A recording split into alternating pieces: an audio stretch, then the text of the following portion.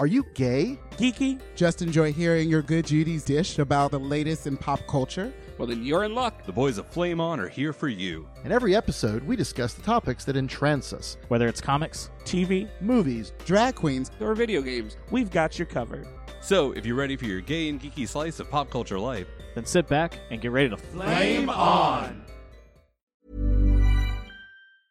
Hey, I'm Ryan Reynolds. Recently, I asked Mint Mobile's legal team if big wireless companies are allowed to raise prices due to inflation. They said yes. And then when I asked if raising prices technically violates those onerous two-year contracts, they said, "What the f*** are you talking about, you insane Hollywood ass f- So to recap, we're cutting the price of Mint Unlimited from $30 a month to just $15 a month. Give it a try at mintmobile.com/switch. $45 up front for 3 months plus taxes and fees. Promo rate for new customers for limited time. Unlimited more than 40 gigabytes per month. Slows full terms at mintmobile.com.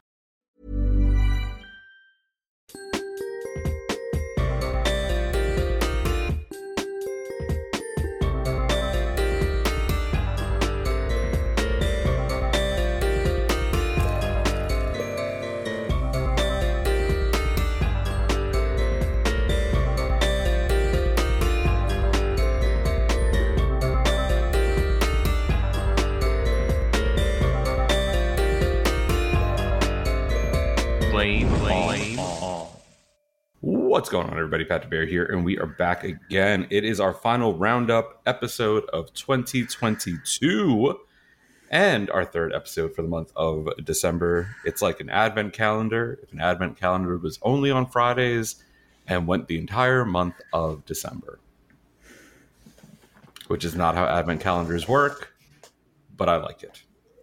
I don't even remember how they work. I've been absent an advent calendar for some time. Does it go past Christmas still? No, it's usually it doesn't lead hit up to Christmas. Yeah. Shouldn't they have one that goes like the full Advent? Isn't Advent like what about Little Christmas? How does that all fit in, Pat? I need to know this. I forget. Listen, your mom's gonna be so mad that you are not advent calendaring. Yes, she is. No, the advent calendars just lead up to the 24th. It's the 1st to the 24th, and then the official 12 days of Christmas, and this is what people don't get. The 12 days of Christmas are not the 12 days leading up to Christmas. It's from Christmas until January 6th. Because apparently the three wise men were also part of the insurrection. So, just saying.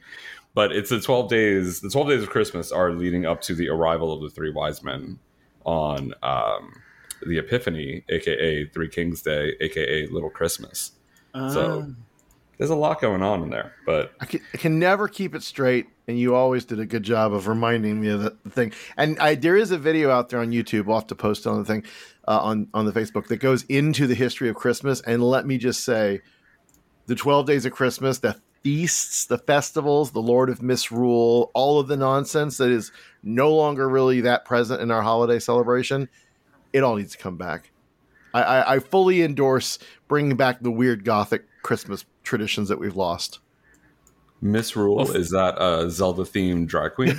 Oh my God. First name High, last name Rule.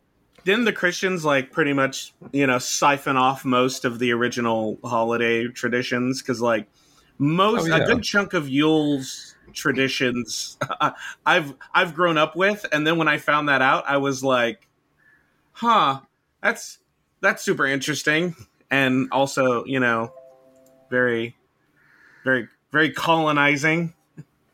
Well, I mean, a lot of the Bible, and we're not going to dive into this rabbit hole. But a lot of the Bible, if you talk to our friend Michael O'Quinn, he will also fill you in on this.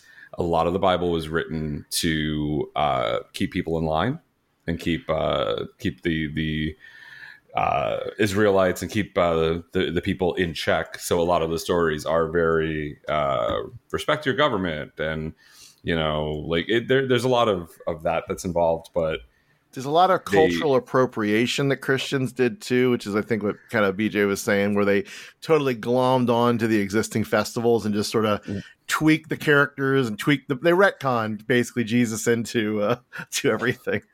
Yeah. Well, that all ties into the way that they wrote the Bible to kind of control everybody, and then they wanted to phase out paganism, and they absorbed those festivals And considering Jesus, if he was born, was probably not born in the winter because the North Star wouldn't have been visible. The three wise men wouldn't have been able to follow it in December in that part of the world.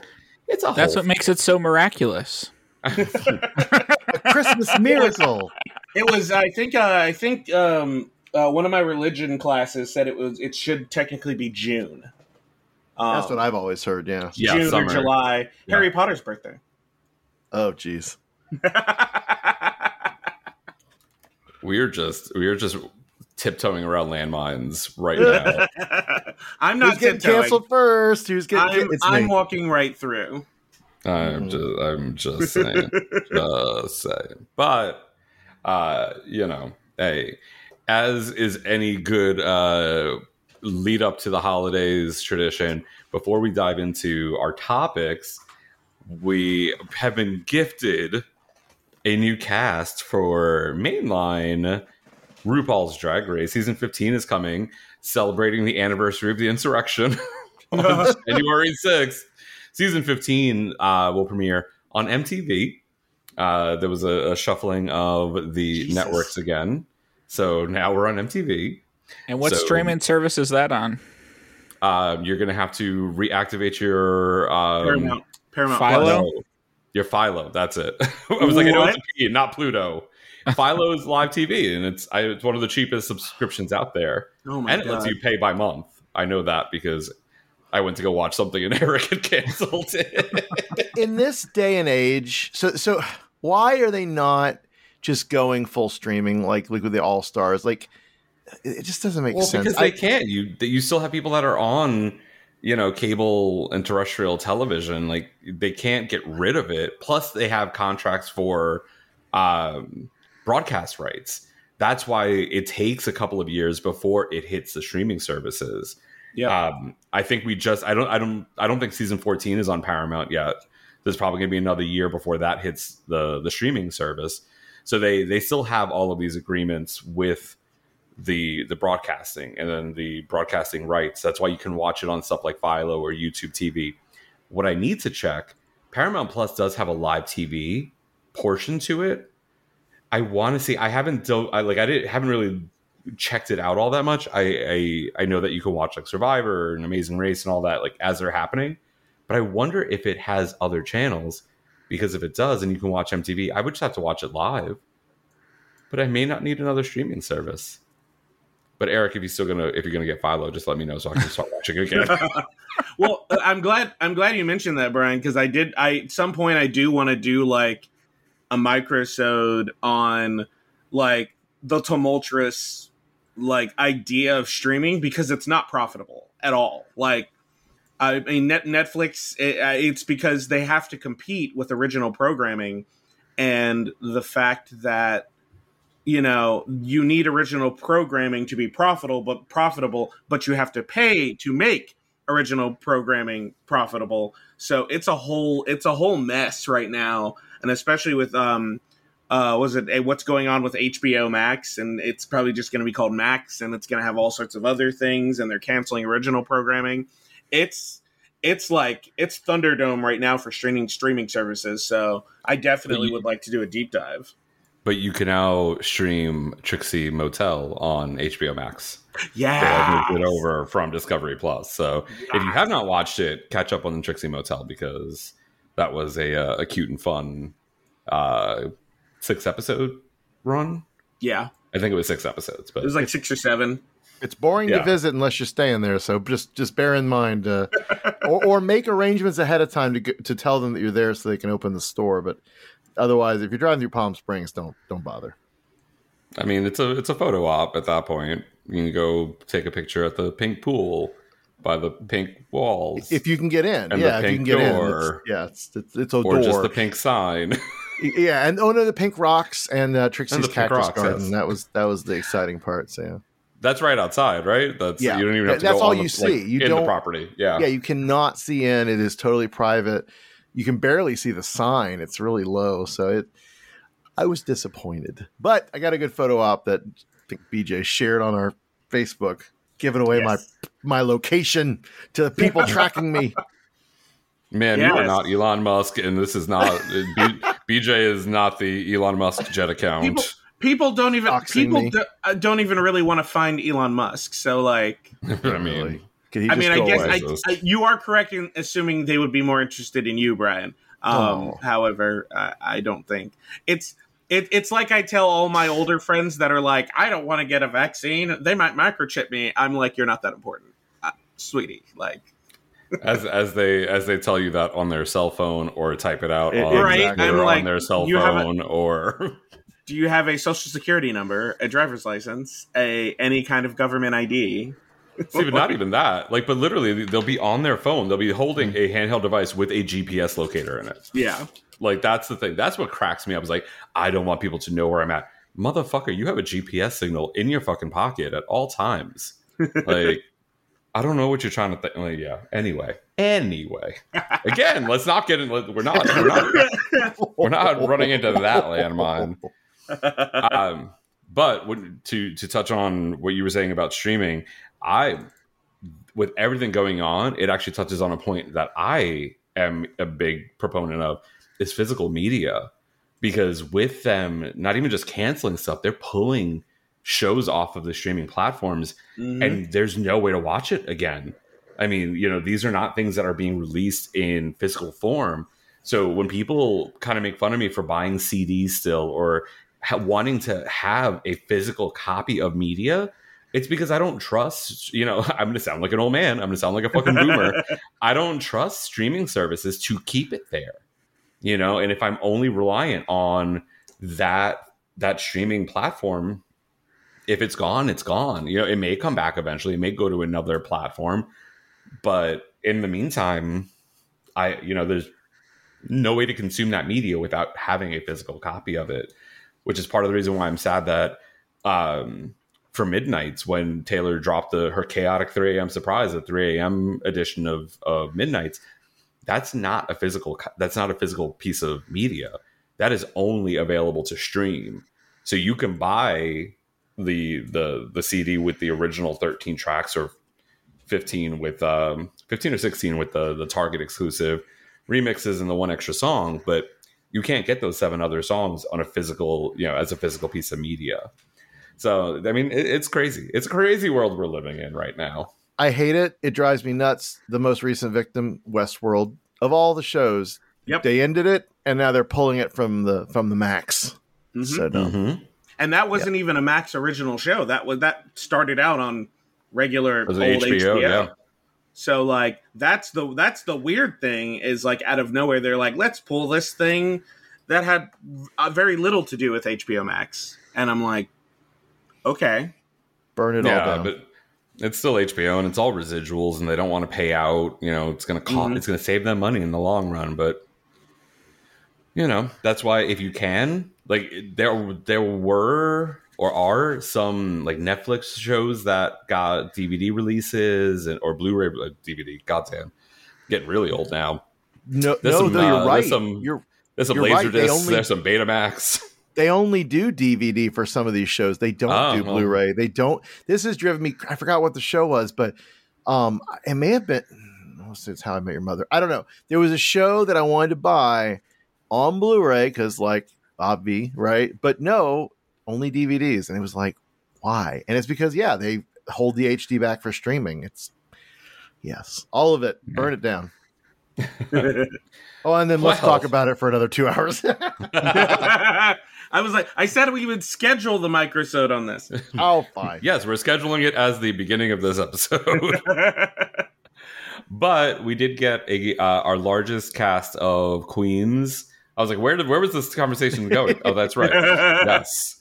RuPaul's Drag Race, season 15.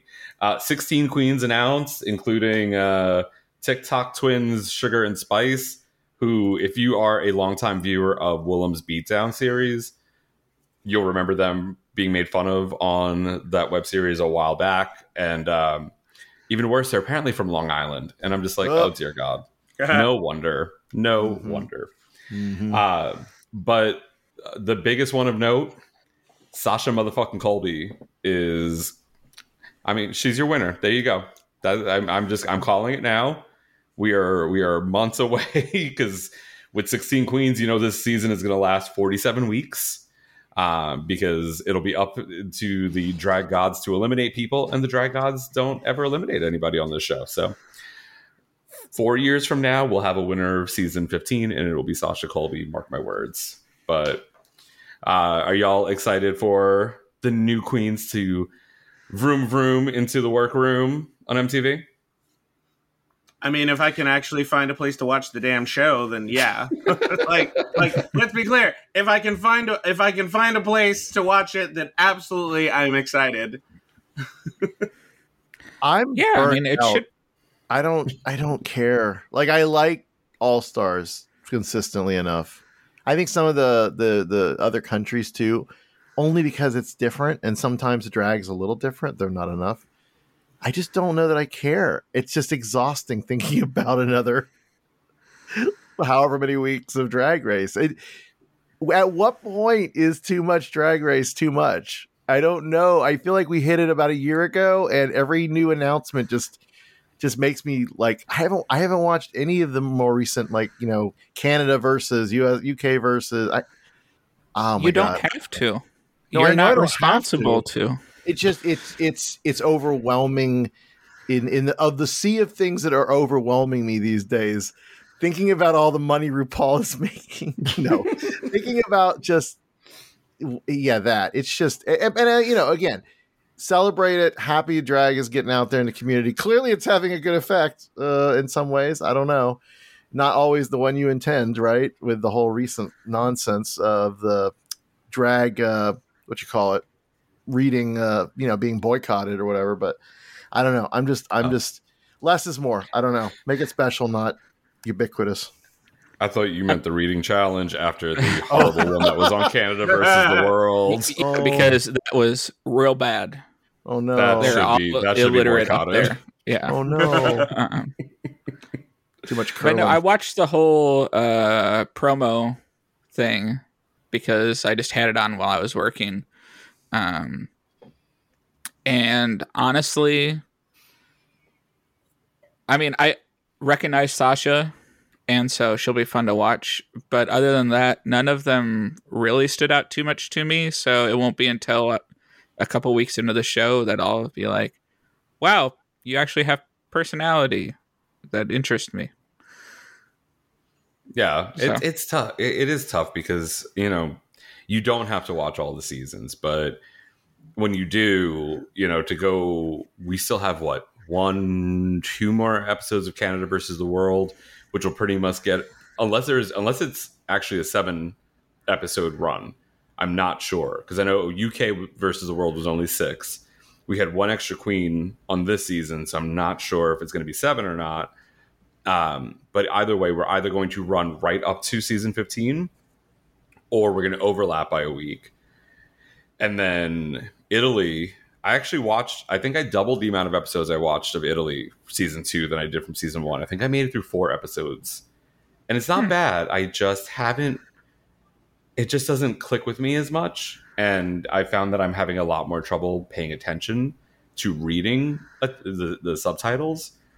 So while it's the pacing and the editing seems more in line with what we know Drag Race to be, rather than I feel like season 1 of Italy just felt really elongated, and it dragged on, no pun intended.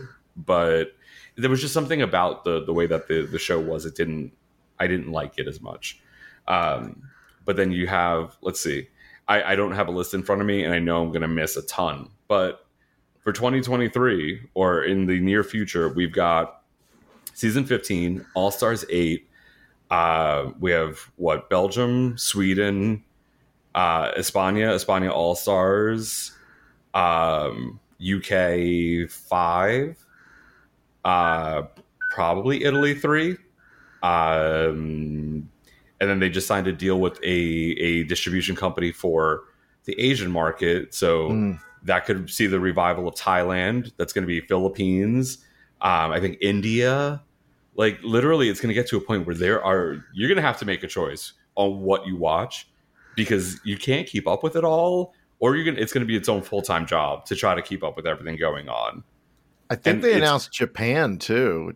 That did excite me. there were when they announced the Asia distribution deal. I think they announced like 4 Asian markets that they were going to be. South Korea and Japan, I think each got one. I think. I mean, and that's not to say, and that's completely besides the other drag shows. Like you have Dragula, but then there's also Manila Luzon's Drag Den, I think it was. Yeah. I wish we had more shows like We Are Here that took drag in a less competitive and more socially helpful way. That would excite me to see more of that, or something, along those lines than competition shows. But that's where my head's at these days. So unscripted television is usually easier to create. And I know We're Here is not necessarily, it's not scripted television, but the format I feel like is a little bit more costly because you don't have the sponsors to pay for a lot of the stuff, where if what Willem says is correct, each sponsor that sponsors Drag Race is paying the entire $100,000 prize to be a sponsor of the show. So when you've got 10 sponsors, that's 10 sponsors each paying World of Wonder $100,000, so they're able to start building out and make more money off of it. And I mean, it's great to see drag and more queens getting the opportunity to shine. More queer programming is always welcome. But yes, I am also tired, and I don't know if I can keep all of these queens, straight in my head. But I will not pull a World of Wonder and put up a picture of Black Peppa when somebody's talking about Baby. Oh no, it's bound to happen eventually. Roo ka ka ka ka ka ka ka ka. Not like they're paying their staff that much anyway to keep shit straight. I mean, when there's only 2 black queens, I mean, you might want to make sure that you put the right picture up. Oops. Just fucking saying. You know what? I think someone should do this. We need a pageant 20 years later revival / Where Are They Now? Could you imagine? Wouldn't that be fascinating to see the queens from pageant in the post Drag Race world, or in the, I think that'd be really cool. Plus, I want to see Chantel out there more. I was like, Rob's just like, here I am working for the mouse. Yeah, I think what bums me more and more is the drag that I see in television is just, it's so cross-pollinating with all of the drag that's out there. And then the weird drag is still kind of underground, which is fine. You see a little bit of in like the Boulet Brothers and some other stuff. But yeah, all of the things we've talked about many times over. So yay, more Drag Race. Less fracking, yay, RuPaul. More drag. She's more drag, less fracking. Queen. Yeah. More Race Chaser. That's really the gift that keeps on giving. Race 'em, chase 'ems. I know we're never going to get back to season 8. Like, we're never going to get to All Stars 2. And now the chop is gone, so I don't know who's going to take over the international series. They teased us with 2 weeks of season 8, because season 8's only like a 10 episode season. Like, it's not a long time. And then we get to All Stars 2, and it's just like it's right there. It's just right there. But we won't get there yet. But more drag. Let us know what you're excited for. If there are any queens in the cast that you are excited to see, we'll do maybe a little bit more of a deep dive into the cast once the show starts. There is a Seattle queen. Oh, is there? I didn't even see where they were from. They didn't say. Yeah. Who's the Seattle queen? Irene Dubois. Oh crap! You're right. I saw the names and that didn't even register. So I've never seen Irene, but she's friends of a friend, so that's cool. I guess I don't know. Now I got to go find out where she's performing. Cool. Well, hey, there you go. I'm excited now. I was gonna say, is Robbie Turner just in disguise again? Girls way out of drag. Oh, drag release, but not drag. What did I say? Drag will Release? I don't even know. I'm having a stroke. So drag race related. I was in Portland last week for my birthday. We drove by Jinx's house, and if you're interested in seeing where Jinx and her coven live, you can find this out over. There's various means, and mostly because she used to put her house in Portland up on Airbnb. She no longer does. But we drove by, and it is as witchy looking in person as it is on the the specials that they're doing. Like they did like the Better Know a Queen or whatever. Yeah. Anyway, I just had to brag. It was a little stalkery, but not. We just drove by, and it was just it's delightful, and it's right off the interstate. It's right off 5. If you're anywhere near Interstate 5 going through Portland, you can see where Jinx lives. It's pretty cool. See with your eyes. Do not step foot on the property. No. Do not knock on her door. Do not try to get on. And just putting that out there. Do not drive quickly past it and be like, "Oh, there it is." So you're saying do a drive-by on her house? No, that's ding-dong ditch. Ding-dong ditch. No, do it. Ma'am. No, we do not advocate for that. Yes. Respect Queen's privacy. But one last thing before we actually get into our topics for this episode. Set her aside on Twitter. brought up Robbie Turner, and it reminded me. Set her aside is a pretty entertaining queen. I don't follow her, but she ends up in my feed a lot. But I guess keeps tabs on a lot of the queens, including Robbie Turner. And she posted like a couple of weeks ago, Robbie Turner after everything happened. And if you don't know, go Google it. We're not getting into the Robbie Turner saga. Disappeared, fell off the face of the earth, fell off of Twitter, came back 4 years later to like a porn video. And then disappeared again. She must have like accidentally logged into her Robbie Turner account, liked a porn video, and just was like, "Oh shit!" Log back out and into her other secret profile. So Irene Dubois is one of the queens of Adventure, which is one of the drag crews that does D&D live. So that's cool. So she's a geeky queen too. I'll start working on my connections, see if we can get an interview. I was going to say, maybe in the 6 weeks that Ginger Minge is in Chicago, I can get her to come over and fucking record an episode live. Oh my God, you got to get the whole cast? Is it the whole cast? Divine Grace, Mr. Miss Adrian. So jealous. We'll just all do a little round table in my office. We'll just all sit around one microphone. If you are in Chicago, by the way, go to... check out Golden Gals Live. They're coming here January 13th to February 12th, I think. They're here for a month. I'm excited. I'm gonna go see my friends. I'm excited. They didn't come all the way out here. I was so bummed. I was like, come on. Well, they need a theater to want to book them. I know. It's stuff's expensive. I get it. So. Yeah, but let's go out of Drag Race and drag in general. And let's hop into our first topic. Eric, why don't you go ahead and kick us off? What are we talking about this Christmas? Month? Oh God, so loud in my ears. Yes. Merry Christmas. It's the happiest time of year. Have yourself a merry little quiz moist. Thank you. Merry Chrysler. You not know the quiz moist? What is that? I thought you said Chris Moist. I was like, no, Chris Moist. Chris Moist. I like a moist Chris. Was it right? Was it Camila Cabello that was singing at the White House? And she was singing Have Yourself a Merry Little Christmas. And at one point, she sings Have Yourself a Merry Little Quiz Moist. Oh my God. It's ridiculous, and I love it. So that's how she got the voice gig. They said, who can out horribly pronounce words like Ariana Grande? Camila Cabello, come on over. No, so a new musical comedy seasonal special got released on Showtime. Matt Rogers, Have You Heard of Christmas? Matt Rogers of the Las Culturistas podcast, and is also on the Showtime show I Love That For You, which I haven't watched yet, but I've heard lots of good things about. And this is his Christmas special that he's toured with for about 5 years now.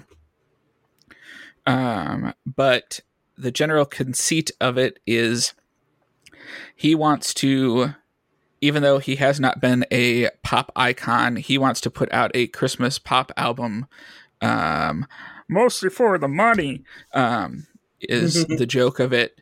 But he wants his team to get Mariah Carey to show up to the special to dub him the Prince of Christmas.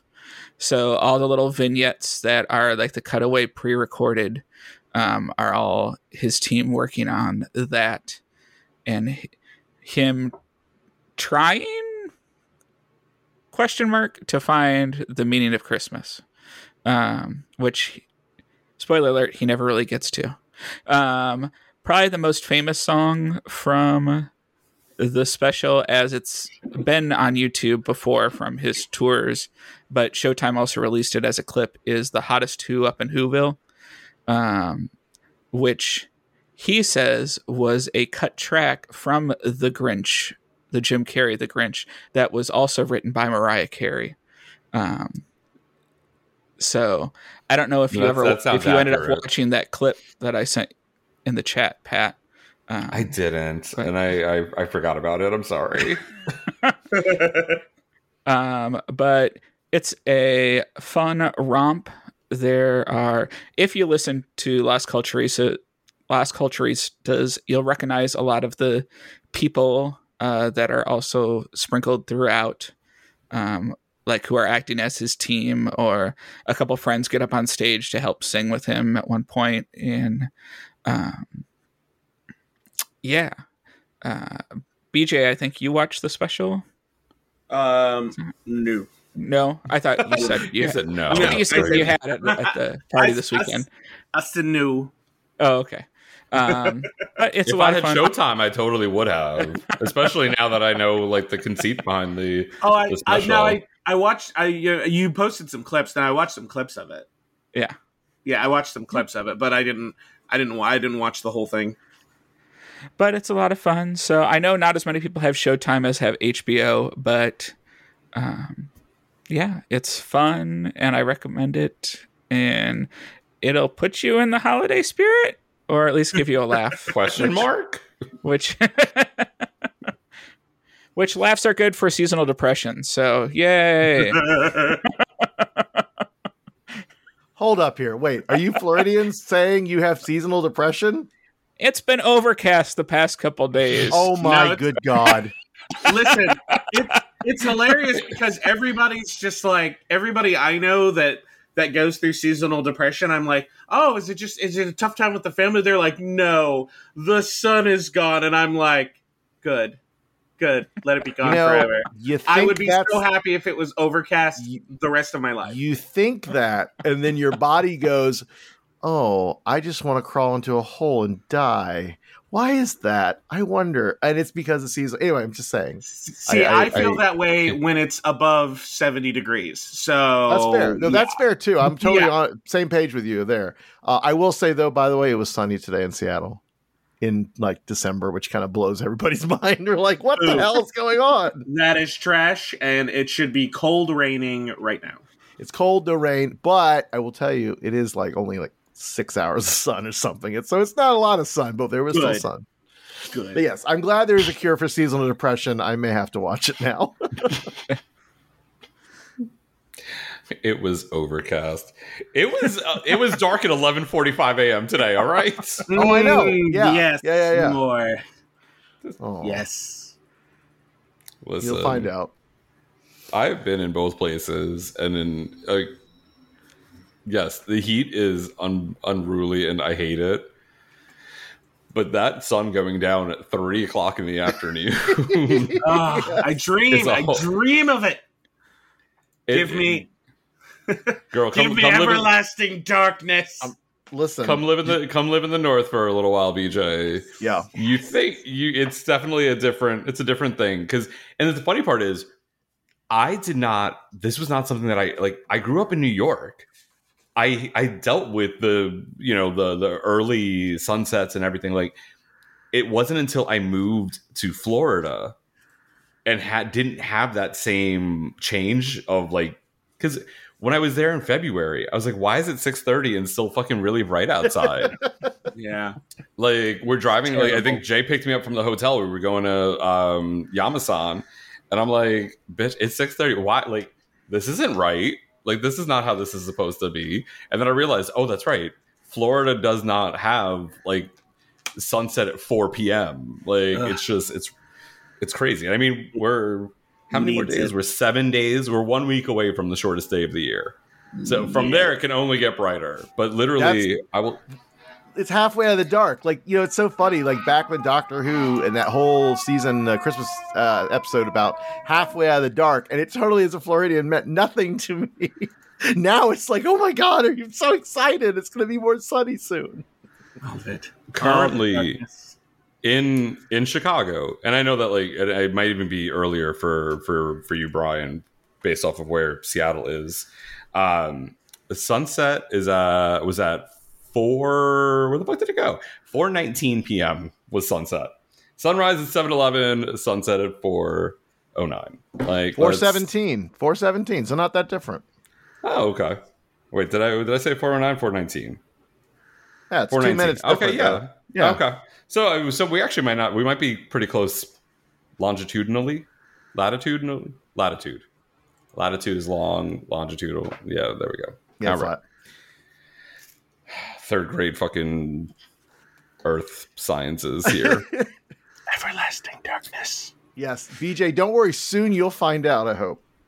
I mean, I'll like if I end up getting this job, I'll be in Atlanta. So like, I was going to say Atlanta does not. It's not that big of a difference. No, it's not much of a difference. But there are more overcast days in Georgia that I'm very excited for, and it's just hilarious how because I lived in Seattle and I lived in Buffalo when I was little, and it was like overcast like the entirety of winter in Buffalo. I think I saw the sun once when I was like in first grade, and I was like, I don't like this. And then but as soon as it's overcast and like snow and everybody's cold and miserable, I'm like, yay. My mom had to like put the child knobs on the doors because I would just walk outside. And I just she's like, she's super depressed, dad's super depressed, everybody's sad around me, and I'm just like, I'm gonna go make my 15th snowman this week. Like, see, but that's not what season, like that's not what depresses us. Like I'd rather it snow than it rain. Like it's raining today. I had to go walk my fucking dog in the rain. Like I don't like the rain.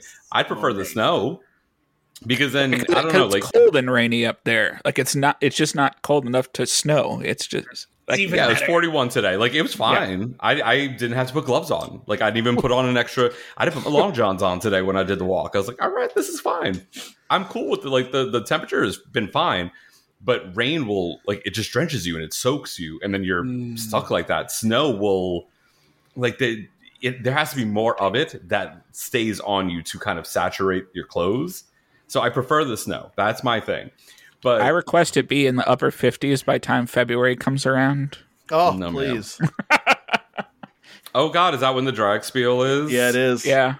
Oh, y'all gonna have to make sure that like you have to send me dates so I can put it in the calendar. There's a lot going on in February. What is between Golden Gal still being here, Adore Delano is coming to town, Our Lady Peace, the drag spiel.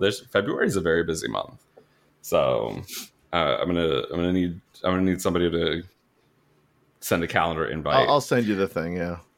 But yeah, so Christmas special that Eric watched. Well, no, but one last thing about seasonal depression. BJ, you talk about living up there when you were young. Mm-hmm. An early sunset doesn't affect you when your bedtime is 8 p.m. Okay?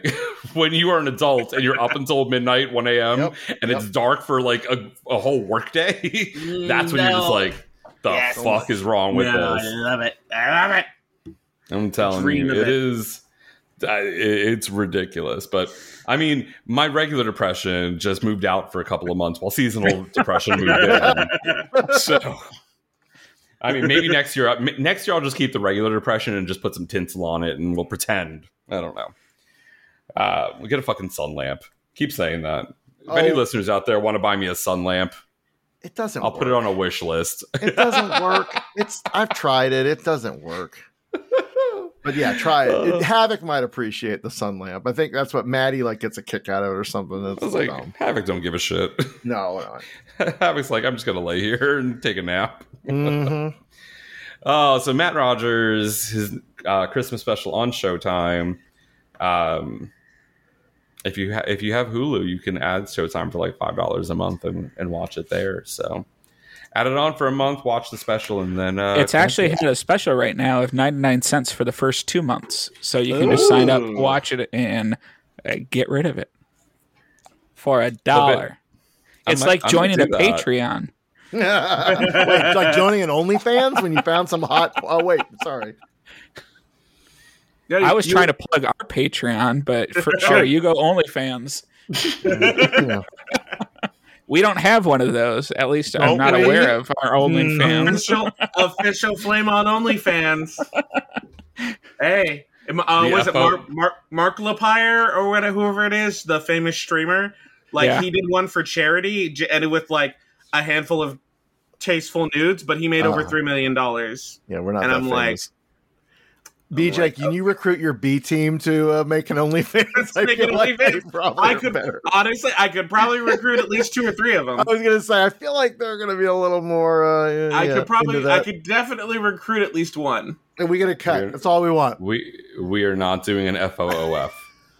Oh my god! I was gonna say, our previous episode, I did drop one of my porn ideas, and it was not terribly received. So. It's D&D themed, so I think, I know. Yeah, we should do it. You've talked about it on the show before. I'm pretty sure you've talked about it on the show before. Because when I heard it, I was like, yeah, he's talked about that. Costumes. I mean, it's perfect. It writes itself. Jesus. Well, we had that whole 40 gay thing. We were going to act out like voice talent. So there you go. You could just adapt that. Oh my god! You could bring Jared back. He'd love to do that. Oh my god! I was watching an episode of Actually, and it mentioned Warhammer 40K, and I was like, oh, 40K. That never happened. Nope. Anywho. All right. Well, let's go on to our next topic. Actually, no, before we go to the next topic, dear listeners, we hope that you're enjoying this episode and that you've enjoyed our podcast for this whole year or however long you've been listening. Go check us out online at flameonshow.com. That is our website where you can find all of our links, link to our Threadless shop where you can be like Jamie and get your own Flame On swag. Take a picture in it, tag us on social media. Oh, Brian's wearing his Flame On swag as well. Guess what y'all are getting for Christmas? I'm sending shirts. Oh, okay. There's a couple orders coming in. Yay. I was going to say, an OnlyFans gift card? Awesome. I mean, I can do that if you want. I mean, how about one shirt and like a partial gift card to OnlyFans? I definitely want the shirt, but I also definitely wouldn't mind a gift card to OnlyFans. That would be great too. Oh my God. Could you just imagine going to like a supermarket? Like, you just shopping in Publix and it's like, all right, gift card section. What do I want? Amazon, eBay. Oh no, maybe not eBay. Nintendo, OnlyFans, Just for Fans, Fansly. That's a new one I just found out about today. I didn't know. For my fans. Only flans. What else? Only flan. Yes. The sexy flan streaming service. Gotta love it. So all of our links are on our flameonshow.com website, as well as a link to our Patreon, or you can just go to patreon.com/flameonshow, and you can join at any one of the 4 levels that we have there, including our $1 tier, like Eric was mentioning earlier. So you can either subscribe to Showtime on Hulu for 2 months, or you can subscribe to our podcast for $1 and help us make this show that you love to listen to. But yeah, it's good times. Go check it out. FlameOnShow.com and Patreon.com/FlameOnShow. Hey, I'm Ryan Reynolds. At Mint Mobile, we like to do the opposite of what Big Wireless does. They charge you a lot. We charge you a little. So naturally, when they announced they'd be raising their prices due to inflation, we decided to deflate our prices due to not hating you. That's right. We're cutting the price of Mint Unlimited from $30 a month to just $15 a month. Give it a try at mintmobile.com/switch. $45 up front for 3 months plus taxes and fees. Promo rate for new customers for limited time. Unlimited more than 40 gigabytes per month. Slows full terms at mintmobile.com. All right. Now we can go ahead and get into our next topic. BJ, why don't you tell us what you are bringing to the table? So bring it to the table. I am bringing ultra violence and nonsense. Lana Del Rey's album? No? Okay. I mean, I do have some Pepsi Cola in the fridge. So Pepsi Colon? Is that their fiber supplement drink? Like Coke Plus? No, that's the Pilk. My pussy tastes like Pepsi Colon.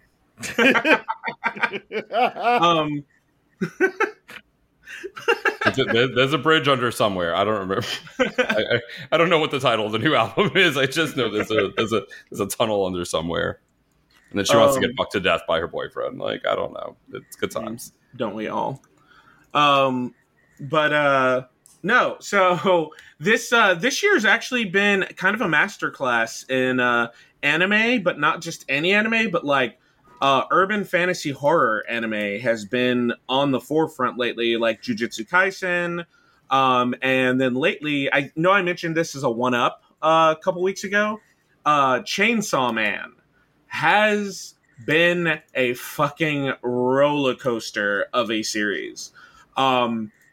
It follows a character named Denji, who is essentially homeless, owes the Yakuza a ton of money, and has made a contract with the most adorable fucking demon, Pochita, that he has named. It's a chainsaw demon. And in this world, concepts that people fear actually become living creatures. They become devils. So you have a really strong devil is the gun devil, which of course appeared in the United States. We've got a katana devil. You've got a darkness devil who is like horrifically strong.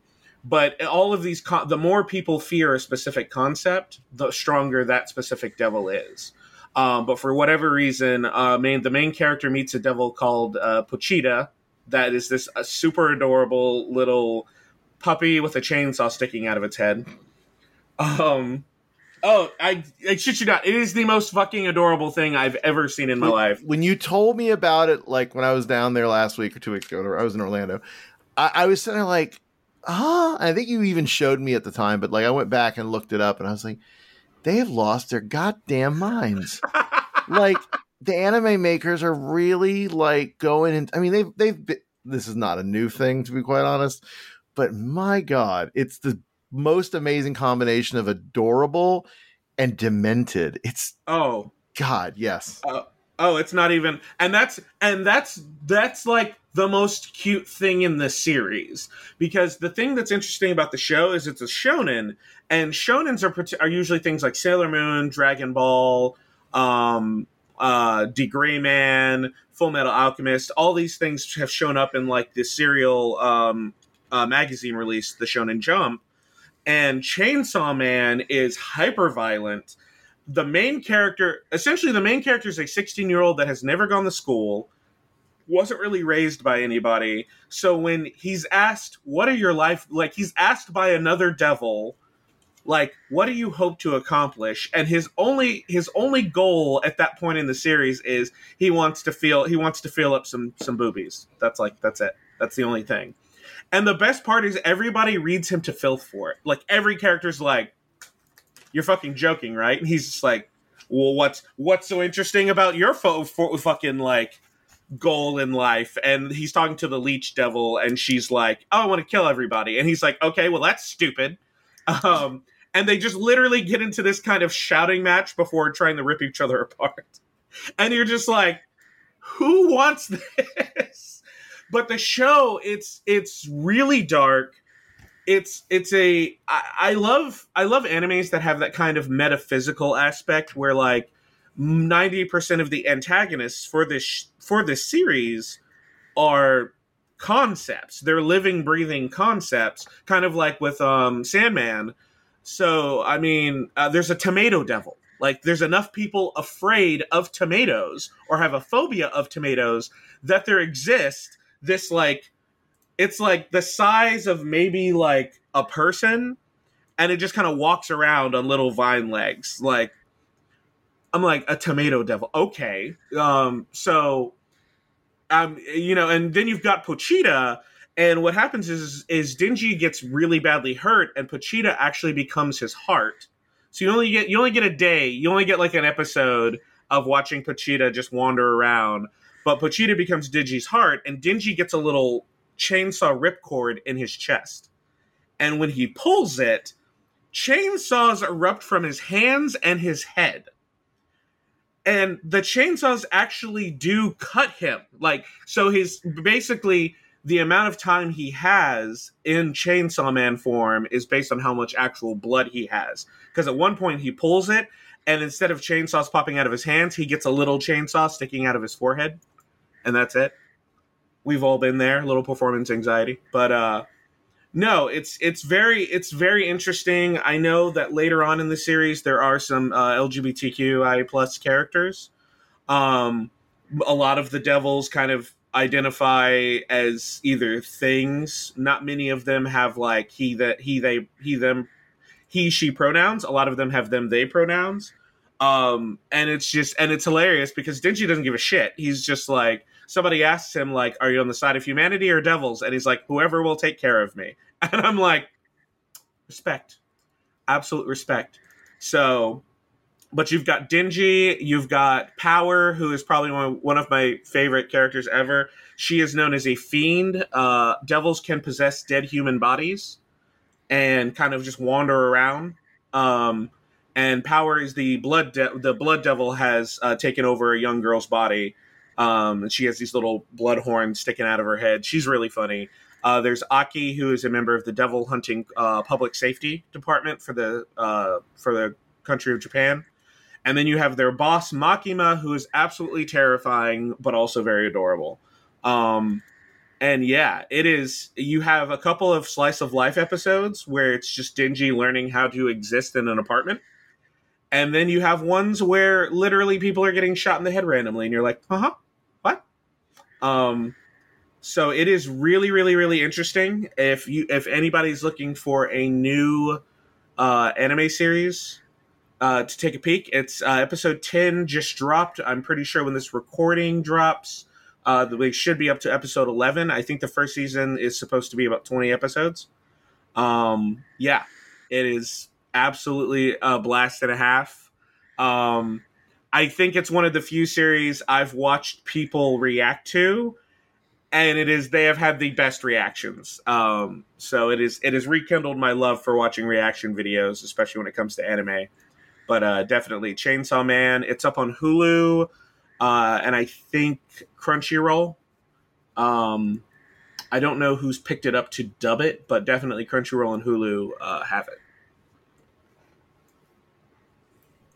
Crunchyroll and fill my hole with Chainsaw Man. Anybody else watch Chainsaw Man? I just looked up the Chainsaw Dog. I haven't watched but he any looks of like a butt. Yeah. I haven't watched any of the anime, but when the manga started, I read the first 20 chapters of the manga, and I liked it. Yeah. So it might be fun to watch. Christmas is in a week, so I will also accept on my Christmas list. My Christmas list is a Pochita doll, a Flame On T-shirt, and an OnlyFans gift card. Wow. Well, we'll see. We'll see what my Christmas list evolves into by the end of this episode. Wow. Dear Lord, what have we started? Oh, all right. Real quick before we jump into Brian's topic, we also were treated, I think, just a day ago. I think this just dropped yesterday from the time we were recording this episode. The new teaser trailer, a 2-minute teaser trailer for Spider-Man Into the Spider-Verse 2 Part 1. They're just like, okay, we're just going to make this a long title. Into the Spider-Verse 2 Part 1. And we get some new looks, some similar stuff from the teaser trailer that came out a while ago. BJ, I know that you were all about this. What are your thoughts on this new 2-minute teaser trailer that just dropped? I'm very excited because Rio Morales, Miles' mom, literally gets more lines in this 30 seconds than she did in the entire first movie.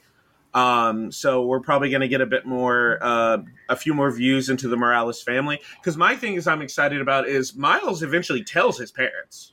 Like, so that's something that I really like, Miles's family dynamic. Also, it's called Across the Spider-Verse Part 1. Oh, sorry, Across the Spider-Verse. And Part 2 is supposed to be called Escape from the Spider-Verse. So wait, they split the movie, or it's just 2-part trailer? I don't understand. We're getting 2 more movies. Oh, Yeah. So we're getting 2 more movies, and when they did the first teaser for Across the Spider-Verse, they dropped a quick title card for its sequel, Escape from the Spider-Verse. But no, I'm super excited. I love that we get Jessica Drew, and she's being played by Issa Rae. So we get Black Jessica Drew with the fro, and I am neat. As I said, actually, I was just looking at my Facebook memories, and it said I just saw Spider-Man Into the Spider-Verse, and I'm going to be unforgivably black for the next 6 years. So now we got some overlap. So again, I'm going to be unforgivably black for the next 6 years after I see this. They also had 2099 Spider-Man show up. They did, and he looks like a bad guy. I don't know what's going on with that. He's played by Oscar Isaac, right? Oscar Isaac, yeah. What? Yeah. Played by Nice. Oscar. Oh yeah. So all the different Spider-Man in the trailers, there was a Superior Spider-Man is supposed to pop up. So I'm very interested to see. And then the rumor mill is that they're going to be having potentially Andrew Garfield and Tobey Maguire reprise their roles. So I'm stoked. I'm beyond excited because I believe it's the exact same team as the last one. So yeah, Which is the Lord and what's his name from the Lego movie? Yeah. Yeah, they were great. They're so funny. Also, PS4 Spider-Man made an appearance, and the PlayStation Spider-Man was palling around in the background. Did you think the art style was a little sketchier? It's like they're trying. I mean, I know that was one of the big innovations of the first movie, but it just seemed like looser pencil wise in this one. So the switch up this time around is I think every time he universe hops. Each universe is going to be the animation style of everything is going to change to that universe's animation style. Yeah, that's what it looked like. But it just the shots they focused on seemed to be the ones that stood out were wow, that's just extra. Oh yeah, extra comic booky. Yeah, which I'm this is not a complaint. This is actually one of the most creative uses of something to depict the multiverse in a while. So I love it. So yeah, I'm excited. I'm gonna reserve judgment. I'm gonna watch it. It looks good. It didn't excite me as much as the first teaser trailer did. I don't know. I'm not shitting on this at all because I enjoyed the first one very much. So I know that I'm gonna like this one. I had heard so much about it online, and then I saw some kind of whatevers, and then I watched it before I went to bed last night, and it's a trailer. It's a teaser 2 minutes. trailer. Yeah. It's a teaser trailer. I mean, these damn teaser trailers are getting longer and longer. 2 minutes is a long ass time for a trailer for a teaser. Yeah, I mean, I'm. The first one was really well done. I know he maybe isn't as well liked as much anymore, but I really hope that Mulaney comes back as Spider-Ham. I really hope that he makes an appearance in the movie because Spider-Ham is just too damn fun. But yeah, let us know what you think about the teaser trailer and what you are going to be excited about. I didn't realize that they had dropped that they had changed the names. They pulled a Marvel Infinity War and said this movie is going to be part 1 and part 2. Just kidding, we're going to rename part 2 and it's going to be 2 separate names. Because when they first dropped it, it was Across the Spider-Verse part 1. And then it was like, oh, okay, there's going to be a second part to this. And now I haven't been following it, but no, it was in the first teaser. You had to watch it all the way to the very end, though. Yeah, but it was still being called, but it was saying Across the Spider-Verse Part 1, because I distinctly remember Part 1 being part of the title. Yeah. So that would make it not be, like, another name would not make it part, like, that wouldn't be Part 2? I don't know. These movies, everything can change, names change, but I'm excited for it. It's going to be good times. This is the one Sony movie that they do well, so I'm excited to actually watch it when it comes out. All right. Brian, let's jump into your topic. What you got for us? So, a series that came out of the pandemic and very much like was engineered to be successful in the pandemic the way it was produced, came back for its second season. This is The White Lotus on HBO. I assume HBO Max, HBO. I don't know. I can't keep track. I don't have cable. But this show is an anthology series of sorts. There is a through line with one of the characters, and the franchise, The White Lotus, is effectively a resort chain that caters to the very high-end, wealthiest of the elite of the mostly Americans they're focusing on. The first season was infamous for a few things. One featuring not the most nuanced discussion of Native Hawaiian issues, so to speak, but also a rimming scene that was kind of out of nowhere. Award-winning, yes, as they all should be. No, this season did not have as many rimming scenes. No, not as many rimming scenes. I can't say zero. I don't remember. I don't think there was any. But overall, there were no other, like, salacious drop the internet or broke the internet moments, other than I think the first episode there was penis, and I think there was another episode where there might have been a little penis, but like that's not that's fine. It's like it's appreciated. It's not like expected or we need more penis on TV. Don't complain about the penis. I am not. It's like, what world are we living in when a little penis doesn't break the internet? Yeah. Well, no, a little big penis doesn't break the internet. So before I get into this, I do want to say I don't know. I probably should not spoil the last episode, even though this is a show. Our show typically does spoil such things, because the whole premise of White Lotus is there's a murder. Ooh, a murder. And that you see the bodies, or that there is a murder in the first episode, but you don't know who it is among the guests of the resort. And you don't know, it could be the staff, it could be the guests, it could be somebody in the population nearby. Like, you just don't know. So I will hold back on spoilers, but has anybody else watched this at all yet? No, I just see the screenshots on Twitter. Same. Yep. Have you heard the theme music on Twitter or on TikTok? No. Have you had any of this? No. No, but I did see somebody. I didn't watch the actual video, but I saw somebody post a video that I think on Sunday night, a club in LA, like the DJ started playing the White Lotus theme for the dance floor, and I'm like, maybe we've gone a little too far. It's. I will give so the show is created, written and directed by Mike White, and I actually know Mike White more from his father, who is Mel White, who was a gay or a minister, I think Methodist, no, maybe Episcopalian, came out as gay late in life and was one of those very early, formidable for me Christian gay out ministers that talked a lot about their journey and kind of was like, look, you can be gay and Christian and da da da. And so that was always his life was very important to me, and his books were also very meaningful.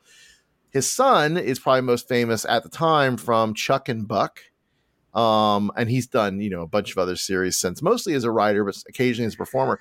And what I didn't realize until I heard an interview recently is he also was on Survivor. Right, I guess with his dad at some point. He was Survivor by himself. He was on The Amazing Race with his dad. That's what it was. Years before he was on Survivor.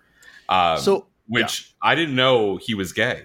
I have no fucking clue. Like, I am oblivious. And I watched. He was was he Eric check me on this. Was he Millennials versus Gen X?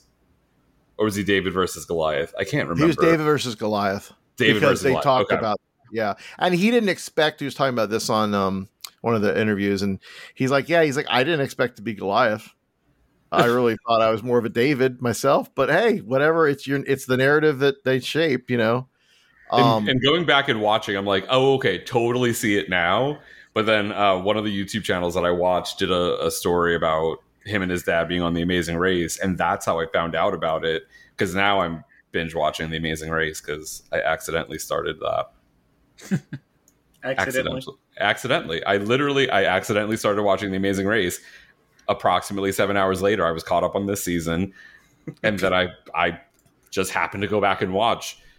I've watched 20 seasons. Okay. Anyway. Wow. Yeah. No, it happens. It happens. It happens. I'm on season 6 right now, but I watched all of the 20s, all of the 30s, and I went back. You know, it happens. These things happen when you don't have a job, and you can just let your Paramount Plus run all day. And you just, next thing you know, 20 seasons of The Amazing Race later, you're like, you know what? I've watched a lot. I haven't gotten to his season yet, but yeah. It's interesting that he had those experiences only because that is sort of why he did The White Lotus. Like, it's kind of ridiculous. The man pitched and they accepted, HBO accepted this idea of a series set in Hawaii. Now, Mike does live like part of the year in Hawaii. I mean, he is very fortunate in that he can, has that residence or whatever to do that. But then he spun the success of that show into basically making a travelogue of sorts where each season it's set in some exotic location. So the first one is in Hawaii. I don't think they say what island, but I don't remember now. Second season is set in Italy, but specifically Sicily. So very interesting because that can't be cheap. I mean, this is not something you see, filmed on a set in LA. No, this is very much filmed on location. Beautifully so, by the way. Just gorgeous backdrops, vistas. A lot of Italian actors and actors and actresses, whatever.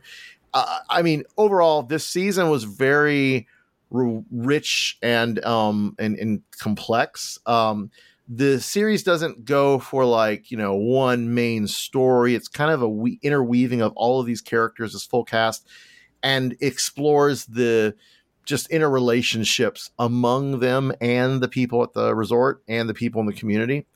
So in this season, second season, you get, like I said, a lot of dumb rich Americans, but they interact with two Italian women, one of which who is a sex worker, the other one who is like just sort of a friend of the sex worker, but becomes like an important part of a different storyline. There's Jennifer. So Jennifer Coolidge, of course, everyone knows Jennifer Coolidge playing Tanya. Who? She talks like, no, I'm not going to do her. I'm not going to do Jinx doing. Please don't. Please don't. No, it's bad. It's bad.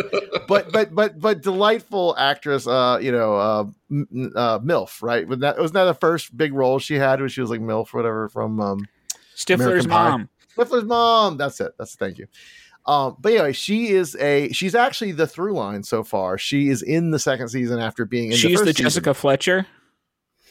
Who's Jessica Fletcher? I should know this. Murder, She Wrote. Oh my God. Well, no, kind of no. Angela Lansbury is rolling over in her grave right now. Because I forgot her. No, so she's not. She is. Yeah, she's a through line in that she's like, the same character in every whatever. But she's very much a part of the whatever shenanigans.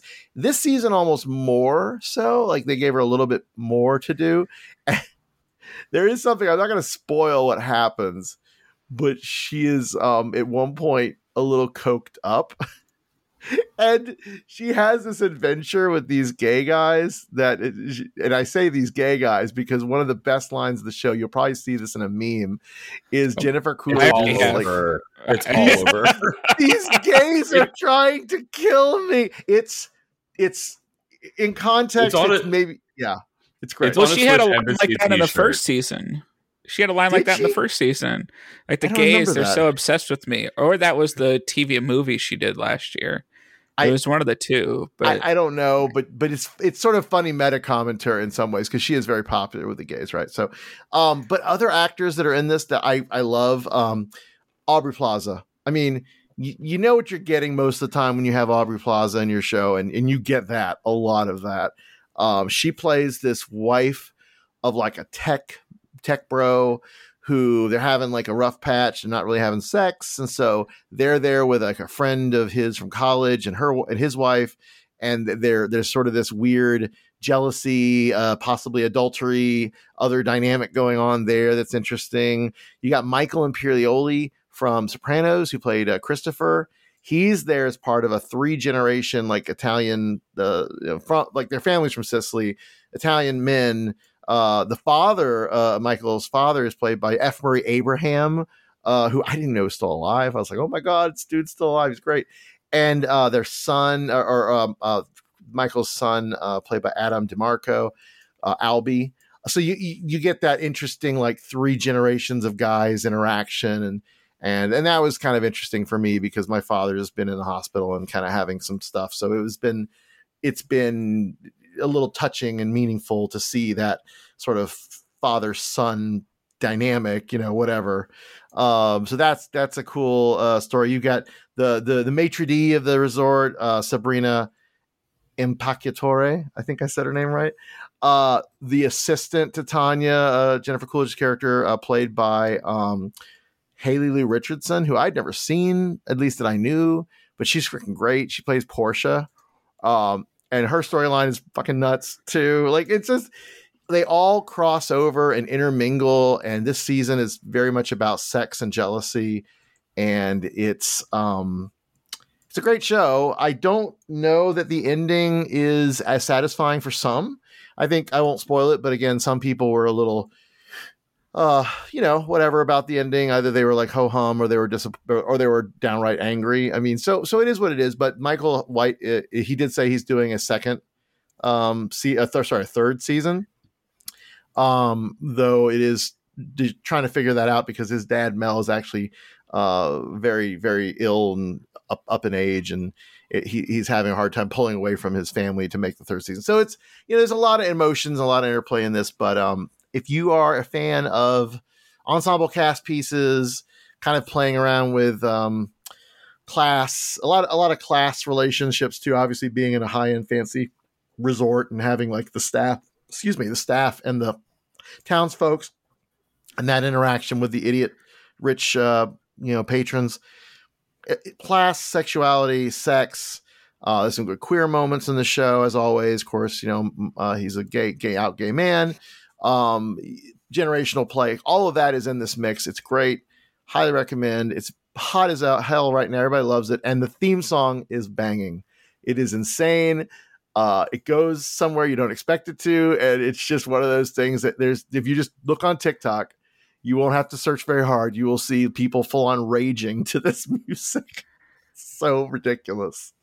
But yeah, I don't know. Did you guys watch season 1 though, or at all? No. Oh, wow. No. All right. But the Swiss embassy has already put out a "These Gays Are Trying to Kill Me" Jennifer Coolidge shirt. I want it so bad. It's SwissEmbassy.com. All right, so that's on my Christmas list, gentlemen. There you go. And fuck F. Murray Abraham's drag. The man voiced Khonshu earlier this year, and you're like, I didn't know he was still alive. Well, listen, you're right. No, you're totally right. Yeah, I should have remembered that. But like, he's been in a lot of things, and just I hadn't seen him lately. I hadn't seen him. I heard him, but his voice is one of those voices you don't forget, but you forget it's him. Does that make sense? I do anyway. So yeah, that's good. I would never know it if I didn't know that it was him. And the fact that every credit scene at the beginning of Moon Knight said, and F. Murray Abraham as Khonshu, or as the voice of Khonshu. But as soon as you were saying that, I was like, wait a minute, I'm pretty sure he was in something this year besides White Lotus. And yeah, I was like, oh, Khonshu. And this year it's felt like 5 years. So it's okay to forget things that happened earlier in the year. I had to go back and double check what things came out this year, what things were 10 years ago. Yeah, so much. But yeah, that's White Lotus. So and actually a couple things. One, apparently they kept it to $3 million an episode. That's the running total for production on each one. Wow. And apparently Italy offers a 40% tax break for foreign filming in there. So doing some of these on location at some of these places doesn't always can sometimes actually be cost effective for. So are we going to go film a Flame On special in Italy? Yes, we will. Patreon / Flame On. Oh my god! Right, that's where the FOOF will be in Italy. And then to call back to what we were talking about physical media, they did release White Lotus on DVD.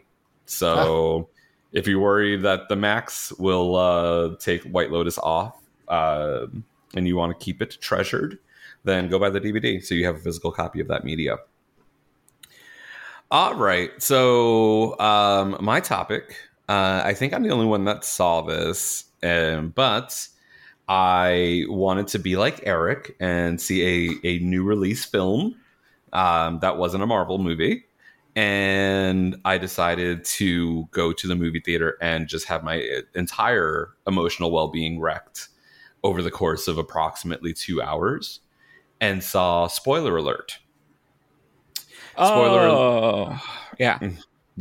Spoiler Alert is a 2022 American romantic drama film, which because I knew it wasn't a rom-com. I didn't know exactly what to qualify or quantify this movie as, but it's romantic drama. It stars Jim Parsons and Ben Aldridge as two lovers. My favorite word, two lovers.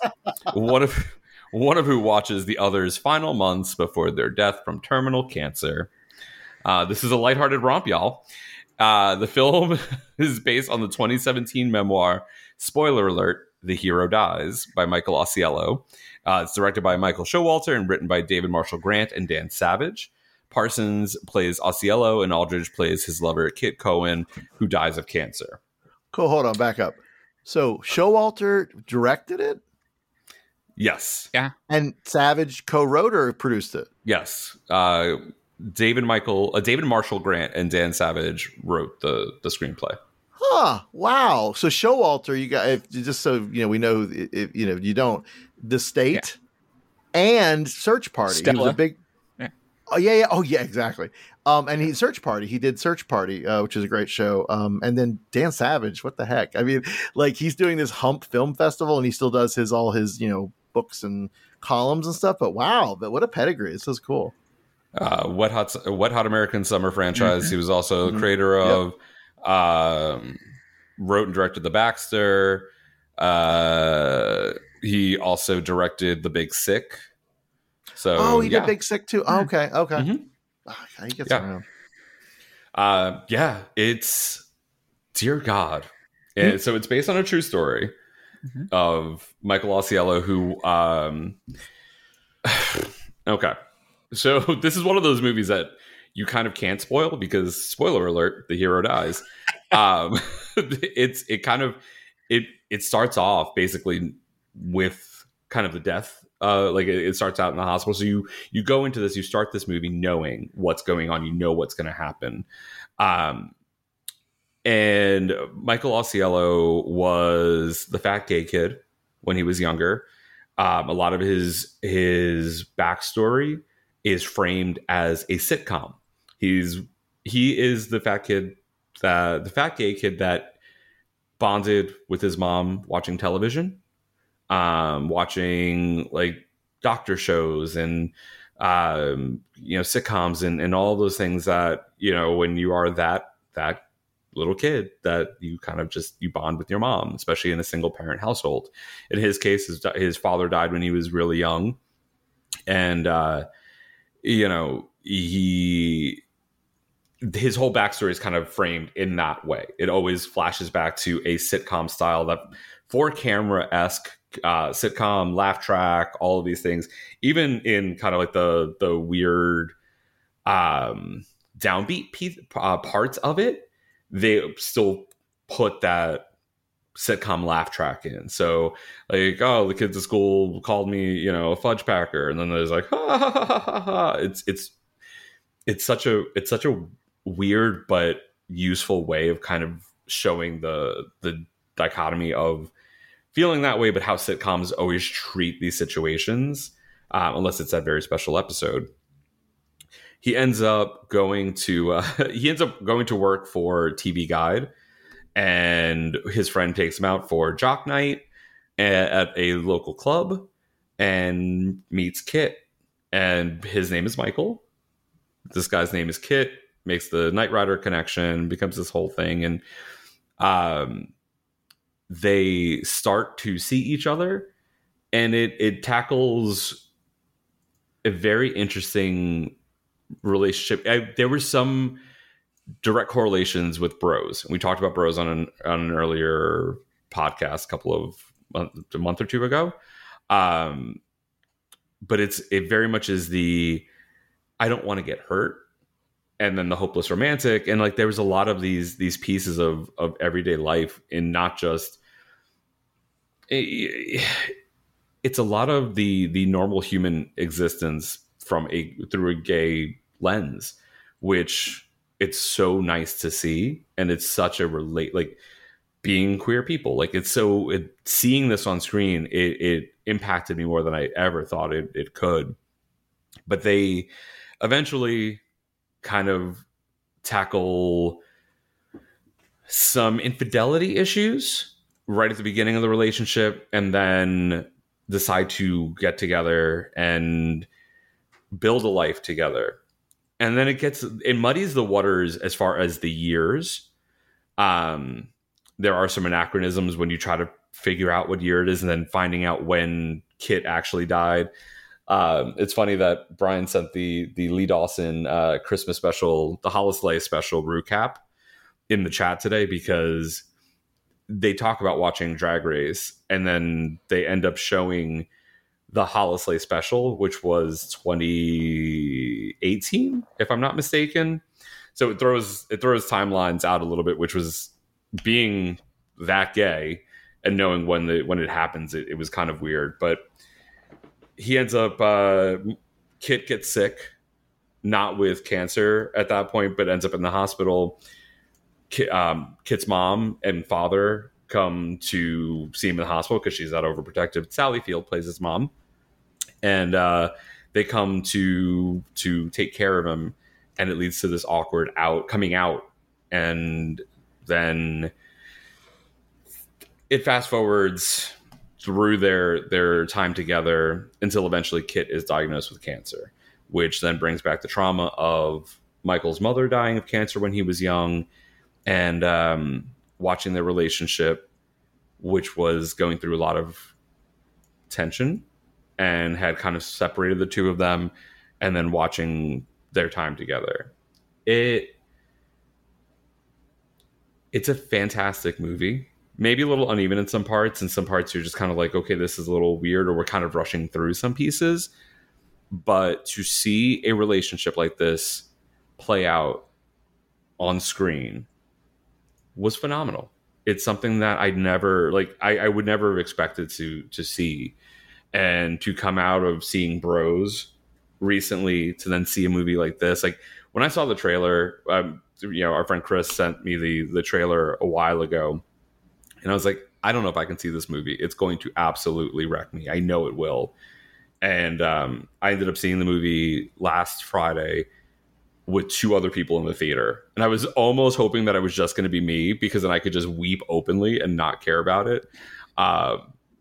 And I told them, I was like, listen, I'm an ugly cry. I brought extra napkins because it's going to happen. But it's crazy to see these stories. And this is the reason why the representation matters, why it's important, because, I will cry at if this were two straight people, I probably would still cry. And I would still see myself in certain parts of their neuroses and their faults and their positives. But to see this portrayed by two gay men on the screen, it's incredible how much more impactful that was. And I mentioned Sally Field is Kit's mom in the movie. Bill Irwin is his dad. Anthony from the Netflix Queer Eye plays Sebastian, who is a person that Kit works with. Nikki M. James is Nina. Jeffrey Selk is Nick. Tara Summers is plays Michael's mom in the sitcom version of Michael's past. It was just such a it was such a movie that I didn't expect to need, but I'm so happy that it exists. Like it's a horrible story. It's horrible that anybody had to go through that, and it's not an uncommon thing. But to see it in a film was just, I mean, it's maybe not the best holiday movie, depending on how much you want to cry. Apparently this may not be like the cure for seasonal depression, unlike the laughs from Eric's topic, but. Well, I mean, as Carly Rae Jepsen said in her single holiday song she has, it's not Christmas till somebody cries. I mean, this is true. But yeah, it's something that if you've been impacted by cancer at all, it may not be something that it may be something that hits a little bit harder. It's such a great film though. If you were like, hey, I don't know if I want to see this, or maybe this isn't a film for me, I still say go and see it and support it. If you know that you do have our friend Chris lost his sister to cancer recently, and I literally straight up, as soon as I left the theater, I said, don't see this yet. Don't wait till it comes out. Give it some time where you can walk away from it and come back to it. Because when it impacts you like that, and especially he lost his mom, in the past couple of years, he lost his sister recently. If you have that in your life, if you've been impacted like that, maybe wait until it's out, on a streaming service, and you can digest this at your own pace.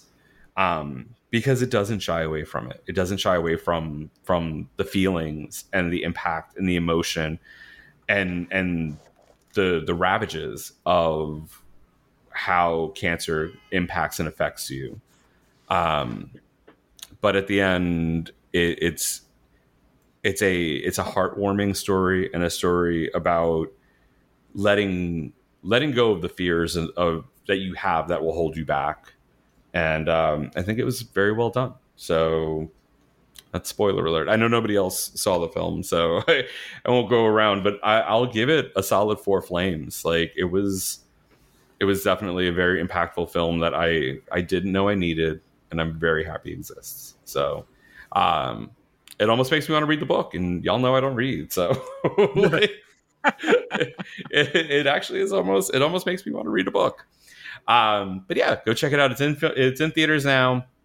I'm sure it'll be on streaming. The Q1 of 23. So, yeah. Spoiler alert: the hero dies. All right, dear listeners. Before we wrap the show up, one more time, I want to tell you to go check out flameonshow.com. That is our website, and patreon.com/flameonshow. You can join any one of the 4 tiers that we have there. And we hope that you've enjoyed listening along with us as much as we've enjoyed putting these episodes together for you in the year 2022. All right, let's do a quick round of one-ups. BJ, what you got for us? I have, in standard fashion, I have 2 things. I have Pokemon Violet. I finally picked it back up after beating Sonic Frontiers. And it is a lot of fun. They did a little bit of an update. I'm sad I didn't get any of the weird Cronenberg deformity stuff on the characters. I was really hoping I'd get some sort of super weird, funny glitch, but no, I haven't had any real major issues with the game glitching. It's also the first Pokemon game where I've managed to somehow get all 3 of the starters before I've even reached the first gym. So that's actually been a lot of fun. It's a nice little... it's an accomplishment I never thought I'd ever have playing a Pokemon game. So that's been fun. And then also the trailer to Scream 6 dropped today. And it looks fantastic. And I'm beyond excited because 5 was absolutely phenomenal. So almost made my top 5 list for the year. Same. I had to check, but it was a January release. Yes. So those are my two for one. I thought you meant the Scream 6 trailer almost made your top tens. And I was like, damn. I was like, I mean, damn. it was nice to look at. It wasn't that good. Oh, God. Scream V and kind of an I. They did not. That V is very prominent, and it almost makes it look like 5. Yeah, okay, and an extra 1. There it is behind the just a little offset. Oh, goodness. All right. Brian, what is your one up? So I have two quick ones. The first is a new show, or rather a show that is not new, but is newly back for its third season, third and final. And that is His Dark Materials. This is on HBO. It's one of my favorite book series by Philip Pullman. If you're familiar with the movie, The Golden Compass, and or the first season, that's the same story, but they've done now 3 seasons. They're on the Amber Spyglass. And just in time for the holidays, you can watch 2 kids try to kill God. It's fantastic. I am so excited. They are actually doing it. I did not believe they would. They have softened it just a little bit, but not that much. I was kind of surprised and pleased that they're not pulling punches. It's exactly what it was when I read it in high school. Which, oh my God, such a formative book for me. Anyway, so that's out now. I think up to episode 4 of the season. And then also quick, Fortnite, your favorite topic, my favorite video game. I still can't stop. In fact, I've got my nephew playing it, I think. They just did their new chapter, which is about now a year ago. They switched to chapter 3. They just switched to chapter 4. New story, kind of new, and it is a story, but new like world, new items, new POIs, all the new stuff, but new engine. The game looks stinking gorgeous, even on older platforms. The Unreal 5.1 engine, which has like fucking crazy lighting and nanites and all kinds of nonsense. It's in there. It's beautiful. They changed the island, so it's like a completely new island in the middle of space. So you get the space stuff. You get like the water falling off the sides of the world. It's pretty. It's cool. Come play Fortnite and kill 14-year-olds, without talking to them, because that just gets weird. But yeah, that's out now, and that's all I have. Not the kill 14-year-old. virtually. So, okay, you sorry. heard it here, folks. You heard it on Slim on first. Did I not say I get canceled first? Send them back to the lobby. That's the preferred term. There you go. And Eric, what about you? What demographic are you killing, Eric? I don't know who I'm killing in this game, but I think kaiju icons. But the trailer for Final Fantasy 16 dropped. The new trailer, which looks amazing. It looks like part a Pacific Rim. It looks part Naruto, in that it seems like these people are like the Jinchurikis of they're embodying the summons. Like you become Ifrit, or you become Titan, or you become Ramu, and you get to have giant fights between the icons. Did you see that one part of the trailer where it looks like 2 Ifrits are fighting? Yeah. I was like, what? How does that happen? I don't know. It's beautiful. But yeah. And it looks like there is still a party system. And there were scenes with 3 characters and a dog. And you do get to pet the dog. It was confirmed in the trailer. Yay! And I'm not completely sold on the combat yet. I hope they bring over the options a la Final Fantasy VII Remake. That'll make it kind of turn-based. But yeah, Final Fantasy 16 coming out in June. Pre-orders are available now. You're burying the lead here. This game is made by the guy who revitalized the Final Fantasy series in Final Fantasy 14. So all of us, including Eric, nerdy Final Fantasy 14 people, are super excited that Yoshi P is actually getting to do something other than 14. And the guy who does the music, Soken, is doing the music for 16 as well. Sounds great. So it's going to be amazing. Yeah, so we're all very excited. If you're a Final Fantasy nerd, anytime a new Final Fantasy comes out, I think you're kind of excited. But this is going to make me buy a PS5 if I can find it. This is my game. Actually, the shortage has officially ended, according to Sony. Sure, I'll believe it when I buy one. But yes, I heard that too. And of course, now there's a Pro coming out, and it's like one of those nonsense. Anyway, go watch the trailers. There's this. Oh, yeah, it's pretty. But are you telling me there's no boy bands and no more? I want to ride a chocobo. I mean, they do kill a chocobo in the first scene in the trailer, which was very disturbing. But the game is rated mature, so they can do shit like that. I'm sorry, it's rated M for mature. Please say it right. Yes. No, here, you know what's funny? So I used to work at like Best Buy, and to this day I still run into this. Unless you say the word mature, parents still have no idea there's a rating system for video games. Like I actually said, oh, that game's mature, and like my aunt was like, what do you mean mature? And I'm like, that's what the rating system is. And she's like, no, all video games are for kids, right? And I was like, no, the medium does not dictate the content. Do not make that mistake. Yeah, I had to show her a trailer for Callisto Protocol, which almost made her throw up.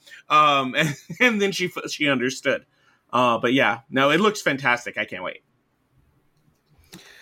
And last but not least, my one up is a 2-in-1 because within the past week, 2 of my favorite bands announced tours. Our Lady Peace, who did their The Wonderful Future tour in Canada, announced a US leg. I'm hoping this is the one where they're utilizing holograms, and it's in support of Spiritual Machines 2. Probably my favorite Our Lady Peace album is Spiritual Machines, and if you have not listened to it, do yourself a favor. Go listen to it. It's fantastic, with a lot of Ray Kurzweil thrown into the album as well. But in addition to that, just a couple of days ago, Ben Gibbard and Death Cab for Cutie celebrated 20 years of or announced the celebrating next year of 20 years of transatlanticism, as well as the singular album by the Postal Service called Give Up. So they announced a tour, Death Cab for Cutie and the Postal Service. So yes, Ben Gibbard will be opening for Ben Gibbard. And they are playing both albums front to back every single night. All 11 tracks of Transatlanticism and all 11 tracks from Give Up, including, oh my God, I can't remember the other guy's name off the top of my head, who's the other half of Postal Service. God, that's going to kill me. But then Jenny Lewis, who did the female vocals on the Postal Service songs, is going to be on tour with them. It literally went on sale today, day that we're recording this. Within 5 minutes, at the Berkeley, California, at the Greek, the show was sold out. Pre-sale done. No chance. They ended up announcing an extra night in New York, an extra night in, I think maybe Minneapolis, and an extra night in Berkeley, California. And I was fortunate enough, with that second show being added on, getting a ticket to go see them in Berkeley. So I will get to go see Death Cab and Postal Service in Berkeley, California, with friend of the pod, Jamie. Be like Jamie and go see Death Cab and the Postal Service. Yeah, so I'm super stoked about it. Our Lady Peace and Death Cab, Postal Service concerts, it's been a phenomenal week, and that is my one up. Dear listeners, thank you so much for hanging out with us and listening. This is our last roundup of 2022. We'll be back in 2023 with more fantastic content. And there is still one more episode left in our 4-episode December drop schedule. And that is going to be our top picks of pop culture for 2022. So if you don't listen to that beforehand, have a great holiday season. For those of you who celebrate Christmas, Kwanzaa, Hanukkah, any of the other holidays out there. The solstice. Everything and anything that you celebrate. Be happy, be healthy, have a happy and healthy new year. And until we meet again, bye, bitch. Bye.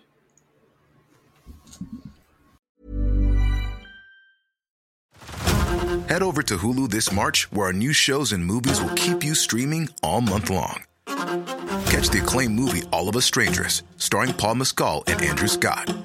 Stream the new Hulu original limited series We Were the Lucky Ones with Joey King and Logan Lerman. And don't forget about Grey's Anatomy. Every Grey's episode ever is now streaming on Hulu. So, what are you waiting for? Go stream something new on Hulu.